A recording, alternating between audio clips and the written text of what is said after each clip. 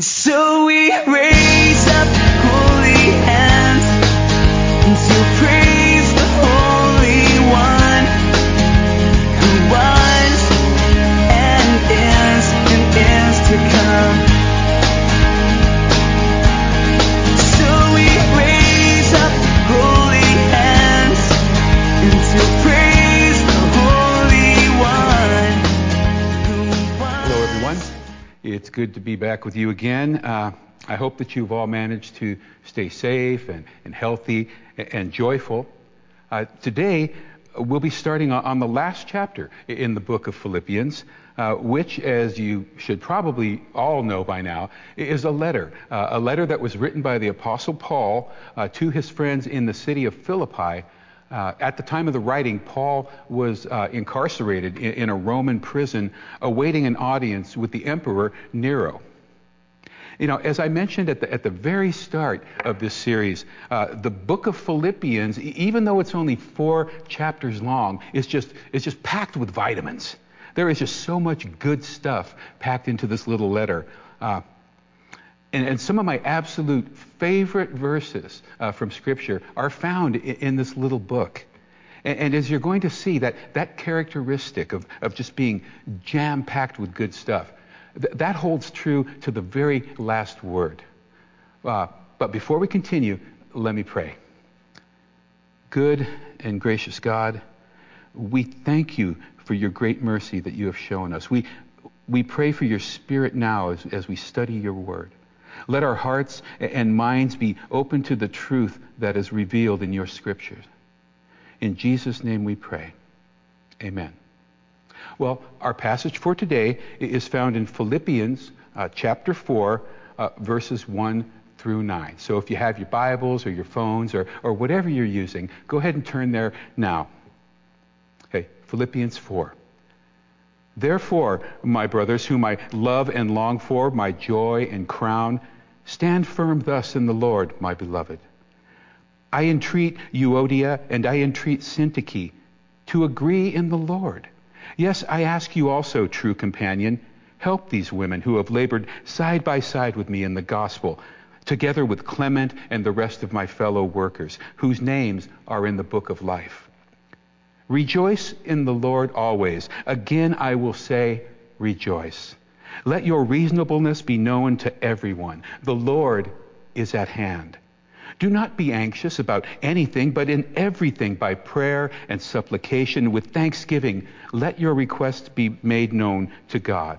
And the peace of God, which surpasses all understanding, will guard your hearts and your minds in Christ Jesus. And finally, brothers, whatever is true, whatever is honorable, whatever is just, whatever is pure, whatever is lovely, whatever is commendable, if there is any excellence, if there is anything worthy of praise, think about these things. What you have learned and received and heard and seen in me, practice these things and the God of peace will be with you. Well, as we can see, verse 1 opens with the word therefore, and we all know what to do, right? We ask ourselves, what is it there for? Well, in this case, I would say that it references everything that Paul has written up to this point. It's a repetition of the joy and the pride that Paul has for his friends in Philippi, as well as a reminder to remain steadfast against the harmful influences that he had previously mentioned in his letter. Now, it's worth noting that because of the joyful tone that Paul uses and has been using since chapter 1, that the harmful influences that he's warned about, it doesn't appear that they've made any significant inroads into the congregation of the Philippian believers. But that's not to say that they didn't have any problems. You see, in verse 2, Paul finds it necessary to call out a couple of the church members by name and plead with them to agree in the Lord. Now, we don't know too much about Euodia and Syntyche, but we can make some reasonable assumptions about these two ladies based on the information that we do have.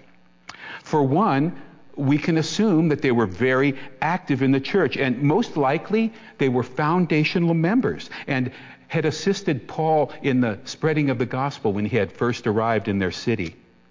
And secondly, I think it's safe to say that because of their status, they had a greater influence over the body of the church than the average person would have had. A disagreement between them, well, it could result in a loss of unity among the congregation. That's kind of like if we heard here at Blossom Valley Bible Church that the elders were fighting amongst themselves. See, disagreements among the leadership staff is a trickle-down poison that affects the health of the entire church. In verse 3, Paul asks his true companion to assist in the mediation of this little squabble that these women were having. Who is this true companion that Paul speaks about? Well, in reading his commentary on Philippians, I found that Dr. F.F. Bruce, he seems to think that it was Luke. Yeah, Luke, Dr. Luke, the author of the Gospel of Luke and the author of the book of Acts. See, the Gospel of Luke is primarily told from the third-person perspective. However, in the book of Acts, there is a shift in the narrative voice.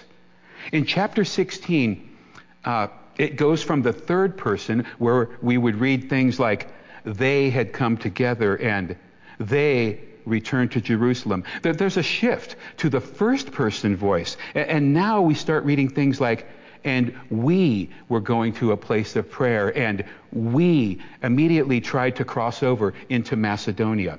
The use of this language indicates that Luke was with Paul for at least part of his journeys and was there when Paul first arrived in Philippi. When we compare the timeline against what is found in the book of Acts and against his second letter to the Corinthians, it seems very likely that Luke is the true companion that Paul refers to. And if he isn't, well, then we're forced into kind of randomly speculating who that true companion may have been. Personally, I like the idea. I really like the idea that it was Luke there in Philippi with Paul's friends. Paul obviously felt great affection for these women who had worked side by side with him, and it grieved him to hear that they were struggling. So I believe it was probably a great relief to Paul, knowing that Luke was there to help them. Now, verse 4 begins with a repetition of that same exhortation that Paul used at the beginning of verse 3. Rejoice in the Lord. But here, Paul adds a little spice to it by tagging the word always at the end of it, and then repeating the word rejoice, just to make sure there's no confusion as to what they should do. The notion of rejoicing always will be of particular significance a little later on in this series when we cover the remainder of the chapter. But for now, we'll just accept it for what it is. Really, really good advice. And we'll move on to verse 5. Now, in the ESV Bible that I use as my primary source, the text reads, "Let your reasonableness be known to everyone." However, depending on the translation of the Bible that you're using, you may have something different. In fact, you probably have something different. The King James Version uses the word moderation instead of reasonableness. The NIV uses the word gentleness. And the RSV uses the word forbearance. And these are all perfectly acceptable definitions. So, as usual, what I did was I busted out my big old Greek dictionary to see what it had to say about this word. Well, I discovered that the primary definition was, I quote, "not insisting on every right of every letter of law or custom, and the quality of making allowances despite the facts that might suggest reasons for a different reaction." Key points: not insisting and making allowances. That sounds like Paul is inviting his friends to be reasonable, especially if they're having a difference of opinion, like, say, a certain two women that he mentioned earlier. See, he is absolutely advocating gentleness and forbearance, but he's framing it in a very particular set of circumstances. This is definitely one of those if the shoe fits, wear it type of admonition. Well, then he then informs the people that the Lord is at hand. Now this phrase, it could be taken to mean that the Lord's return was imminent, and that is most certainly something that Paul would say. But I think that in this context, Paul is referring to nearness of place as well as nearness of time.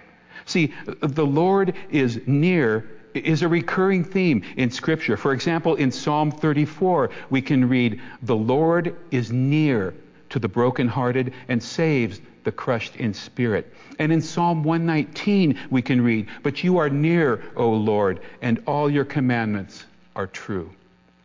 Well, despite whether the Lord was returning tomorrow or in a couple of thousand years, this nearness of place would not be any less valid. Christ is continually and equally near to his people. It's for that reason that Paul says what he says in verse 6. Don't be anxious about anything, but in everything by prayer and supplication with thanksgiving, let your request be made known to God.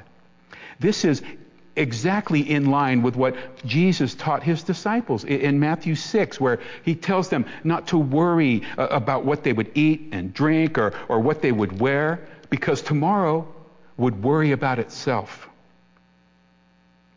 For the believers in Philippi, life was filled with uncertainties.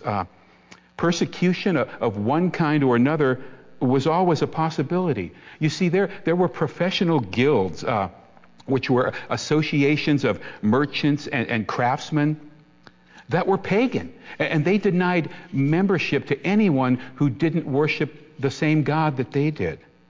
Well, refusing to be under the patronage of whatever pagan deity was being worshipped by these guilds, that would have been a financial disaster for the followers of Jesus.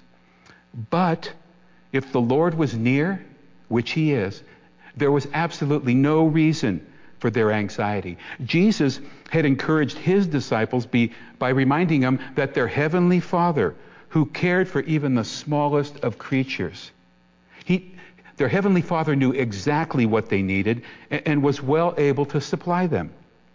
In the same way, Paul tells his friends to pray for what they need. He tells them to pray with thanksgiving, because giving thanks when you pray, that implies that we are remembering what God has done in the past. Well, when you remember what God has done in the past, that's a huge source of confidence when you're praying about the future. And it gives a safeguard against anxiety about what may or may not happen. The removal of anxiety is just part of the equation, though. As Paul tells them in verse 7, they would receive peace. And not just any peace, mind you. The peace of God which surpasses all understanding. This is the very same peace that Jesus mentions in John 14 when he says, "Peace I leave with you, my peace I give to you. Not as the world gives do I give to you. Let not your heart be troubled, neither let them be afraid." Remember the old, "I got the joy, joy, joy, joy down in my heart" song? Well, just a kind of a quick story. When I was a kid, I had trouble saying my S's. And I can remember singing that song and struggling with the verse that said, "I've got the peace that passeth understanding down in my heart." You know, trying to sing in King James English when you have a lisp is murder on a kid. Anyway, that was just some bonus info. The point here is that when we pray, God can and will give us a sense of peace that is beyond our comprehension. A peace that will overwhelm us with the goodness and the mercy of Jesus Christ. Our hearts and our minds will know that they're safe because they're in Him. And we're immune to the troubles and trials of this world. Remember back in chapter 3, when we talked about Paul starting off the chapter with the word finally, but it really wasn't finally because he still had 2 chapters to go? Well, here's that word again. But at least we're a bit closer to the end this time. See, in verse 8 he says, "Finally, brothers, whatever is true, whatever is honorable, whatever is just, whatever is pure, whatever is lovely, whatever is commendable. If there is any excellence, if there is anything worthy of praise, think about this thing. Think about these things." This is one of my personal favorite in all Scripture. And it never fails to turn my eyes to the cross. And that is exactly what Paul intended for it to do. The example of Christ more than meets the requirements for all of these qualities. And I want to take just a minute to expand on that idea. Whatever is true, truth. If we can say anything about the last 2 years, it's that truth has acquired an elastic quality that most of us never saw coming. In a world of fake news and alternate facts, where we can turn on the television set, and by switching between 2 news programs, we can hear 2 entirely different versions of the same event that are both being presented as the truth. Even Pontius Pilate, when he was sentencing Jesus to death, asked the question, "What is truth?" As if there were no absolute definition. Well, I can tell them. I'll tell CNN, Fox News, and Pontius Pilate that there is a source of absolute truth, and he confirmed it in his own words. Jesus said in John 14, "I am the way and the truth and the life, and no one comes to the Father except through me." You want some truth? Well, there's some truth that you can build your whole life upon. Whatever is honorable. Well, honorable is turning water into wine because your mother asked you for a favor. Honorable is showing love and kindness to the least protected members of society. Honorable is knowing that there are far more important things to be concerned with than where someone was born or how much money they have or what they do for a living. Honorable is being obedient to the will of your heavenly Father, even unto death. That, my friends, is honorable. Whatever is just. Well, Jesus is the ultimate just judge. Listen to this from John 5, verse 22. "For the Father judges no one, but has given all judgment to the Son, that all may honor the Son just as they honor the Father." God has given all judgment to the Son. God, in His perfect holiness, would have been incapable of a less than perfect choice. And so He chose Jesus. No offense to Judge Judy, but we're definitely better off having Jesus in the top spot. Someone who loves us and forgives us and shows no partiality. Amen? Amen. Whatever is pure. Jesus Christ lived on this earth for 33 years and never sinned. I'm sure we'd all agree that the requirements have been satisfied for that one. Whatever is lovely. Christ drew people to Himself. And although we are told back in Isaiah 53 that Jesus had no form or majesty that we should look at Him, or no beauty that we should desire Him, Jesus was attractive to people. Whatever He may have lacked in His physical appearance, there was something about the man that people could not deny. I tend to think that it was his ability to make people feel valued and loved that more than made up for his physical appearance. He invited conversation and he listened to people without judgment or prejudice. That is real beauty. A beauty that lives in the heart and expresses itself in the treatment of others. Whatever is commendable. Well, from the setting aside of his own deity to be born as a helpless infant, right up to Calvary's cross, Jesus Christ lived a commendable life. There has never been, nor will there ever will be, a life that was lived to such a high standard. See, Paul concludes his statement by exhorting his friends to think about things that are excellent and worthy of praise. And I found it interesting because on first glance, these things that Paul refers to, they seem to refer to any excellent or praiseworthy situation that his friends might encounter. However, as I read and I reread the passage, something became clear to me. Excellent and praiseworthy are judgments that are made by the observer.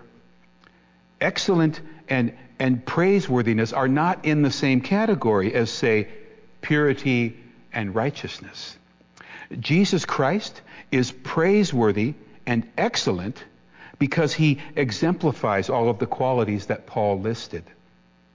What Paul and I suppose, are trying to say is that we must be careful in our assessments and utilize a system of criteria before we declare anything to be excellent or praiseworthy. And although we can apply this concept broadly to include virtually every aspect of life, because of what Paul is going to be writing in the final verse of our passage, I'm going to use the spiritual role model as an example. See, in a previous message, I talked about the importance of choosing worthy objects of our imitation. Now, obviously, Christ is at the very top of that list, but there are going to be human examples that we may be tempted to emulate on some level. When this happens, we need to ask ourselves, is this person worthy of emulation? How do my observations of their behavior compare to the list of admirable qualities that Paul presented in verse 8? Are they truthful? Are they honorable? Do they bring a quality of goodness to life that is worth imitating? Questions to ask. Well, now for the, it's not really bad news, but the list is not just for us to compare other people to. Oh no, not by a long shot. Our own words and actions are subject to the same standards. And our primary duty, before we even think about choosing earthly role models, is to ensure that we're conforming our own lives to the excellent and the praiseworthy example of Christ. You have all heard me talk about the list of questions that we should ask ourselves before we say something or before we post something online. I hope you remember anyway. Remember, I said to ask ourselves if what we're about to say is true, or is it helpful, and is it necessary? Well, that list just got a little bit longer. It's not enough to look to higher things. We need to be saying and doing higher things. That is what showing Jesus to the world is all about. Paul knew that, and because he was doing everything in his power to be like Jesus, he had no reservations whatsoever about inviting his friends to follow his example. In verse 9, he repeats and he expands on what he had said back in chapter 3, when he had encouraged his friends to join in imitating me. But he also adds a little bonus at the end of this invitation. He tells them that if they are faithful in their following of his example, then the God of peace will be with them. That's an attractive reward and a powerful incentive. But we need to realize that Paul is offering a conditional statement here. There is an implied causality that is both sobering and very, very real. What's not being said, but it is definitely being implied, is that the God of peace will not be available to those who choose to follow an unrighteous example. When Jesus said that no one comes to the Father but through me, well, that is exactly what he meant. As we move into the closing portion of today's message, I want to offer a couple of observations from what we've been talking about that I feel are especially important in our current situation. The first would be Paul's exhortation to rejoice always. Now, even though I plan on exploring that notion a little later on in this series, it's so profound and so important that I won't feel bad about repeating myself when that day comes. Over the past 7 months, it has not always been that easy to be joyful. I think you would agree. You know, we'd be in a place where we were kind of getting our feet under us, kind of getting our bearings and adjusting to the new normal, and then bam! Something new and awful would sweep in and knock us back to square one. It's exhausting. It's been exhausting, and it's been nerve-wracking and not very conducive to a joyful attitude. But, as Paul said, and we all should know, the Lord is at hand. The Lord is near to us. He is just as near to us right now as he has ever been. And that right there is a reason to be joyful. Not only is he with us, but he's listening to our prayers, and he's going to respond to them. I don't know about all of you, but the new normal feels a lot like the old anxiety. And I find myself worrying about the future, about things that are totally out of my control. Talking to God, praying to God, praying with thanksgiving is an amazing blessing. When we pray to God and we thank him for what he has done for us, we are reminded of his providence, that there has never been a time when he has failed us, and that he will continue to provide for us, no matter what the future holds. I told you all way back in May, in my very first message, that God is in all of this. And I will say it again today. God is in all of this. He is a good, good God. And he wants nothing but the best for his children. He's not obstructed or diverted by the failings of this world. He's overcome the world. And his peace will transcend even the darkest of our days. So talk to him, people. Thank him for all that he's done and for all that he's doing and for all that he is going to do. He's faithful, and he really, really wants to help us get through this. See, having the proper attitude is a huge part of being able to persevere through the tough times. It's easy, to fall into the trap of that repetitive, downward spiraling thought patterns. And unless we take steps to break the pattern, we'll just keep sinking lower and lower. We have to give our minds a way out, a different path that leads us away from the doom and the gloom into a healthier space. Well, I have some really good news, and I want to share it with you all right now. The pandemic, the election, the social and the economic unrest has not totally ruined the world. It hasn't. Truth, purity, beauty, justice, and all of those things are still within our grasp. In fact, some of you are holding them in your hands right now. I'm talking about the Bible, God's Word. It's God's word, and it's overflowing with every good thing, and he wants us to take as much of it as we need. Read his word and let the Holy Spirit transform you. Like Paul said in Romans 12, do not be conformed into this world, but be transformed by the renewal of your mind, that by testing you may discern what is the will of God, what is good and acceptable and perfect. God will bring us to exactly where we need to be, providing, of course, that we're willing to follow his lead.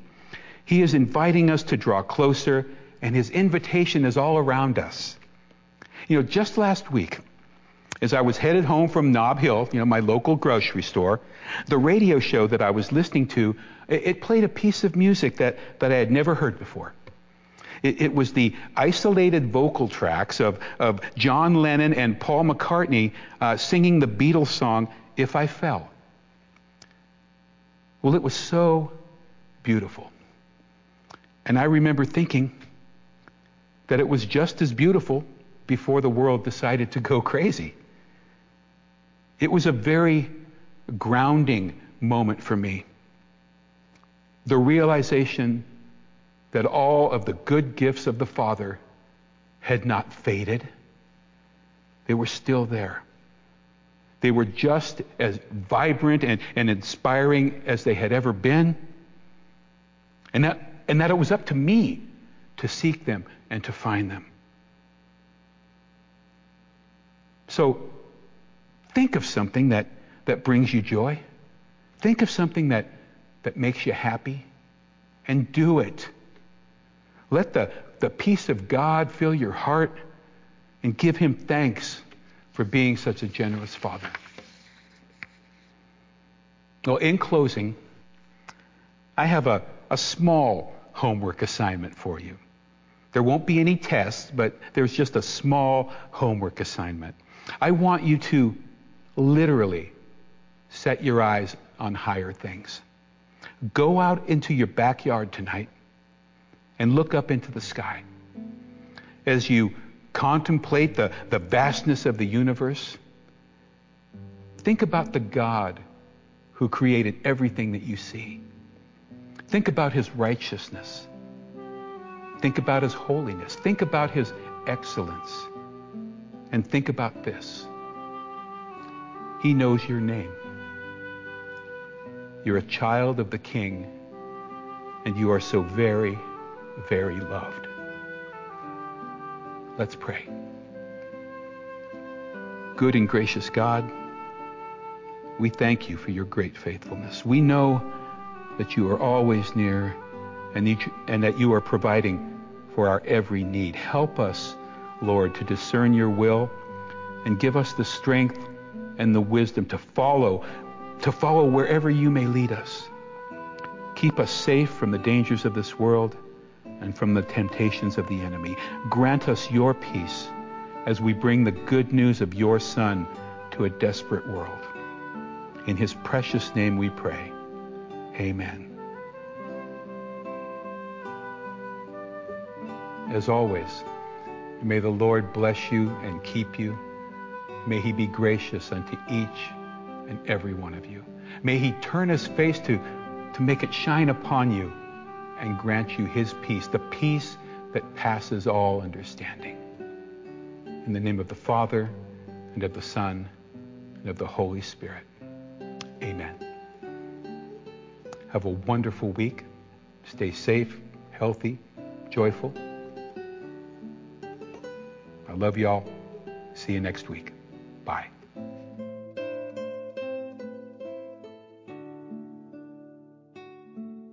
Good morning, brothers and sisters. Communion is the exchange or sharing of intimate thoughts and feelings on a spiritual level. It's not just something that happens on a Sunday morning.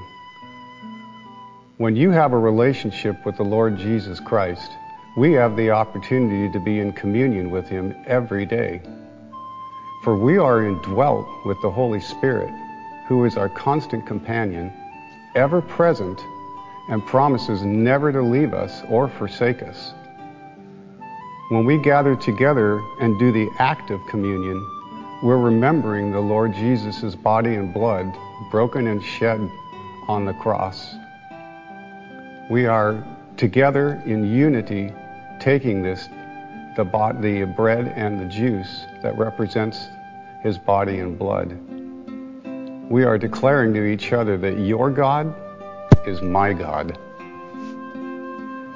If you have the chance to put these elements together in your home, let's share in these as brothers and sisters in Christ, starting with the bread that represents his body.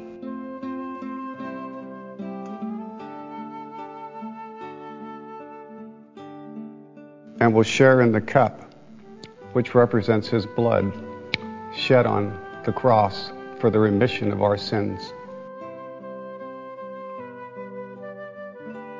Pray with me. Heavenly Father, we declare that Jesus is the Lord and Savior of our life, and we remember the high cost of that salvation. Thank you for the Holy Spirit who promises to guide us and to counsel us in all your ways. And we pray these things in Jesus' name. Amen. Great is your faithfulness. Great is your faithfulness. You never change. You never fail, oh God.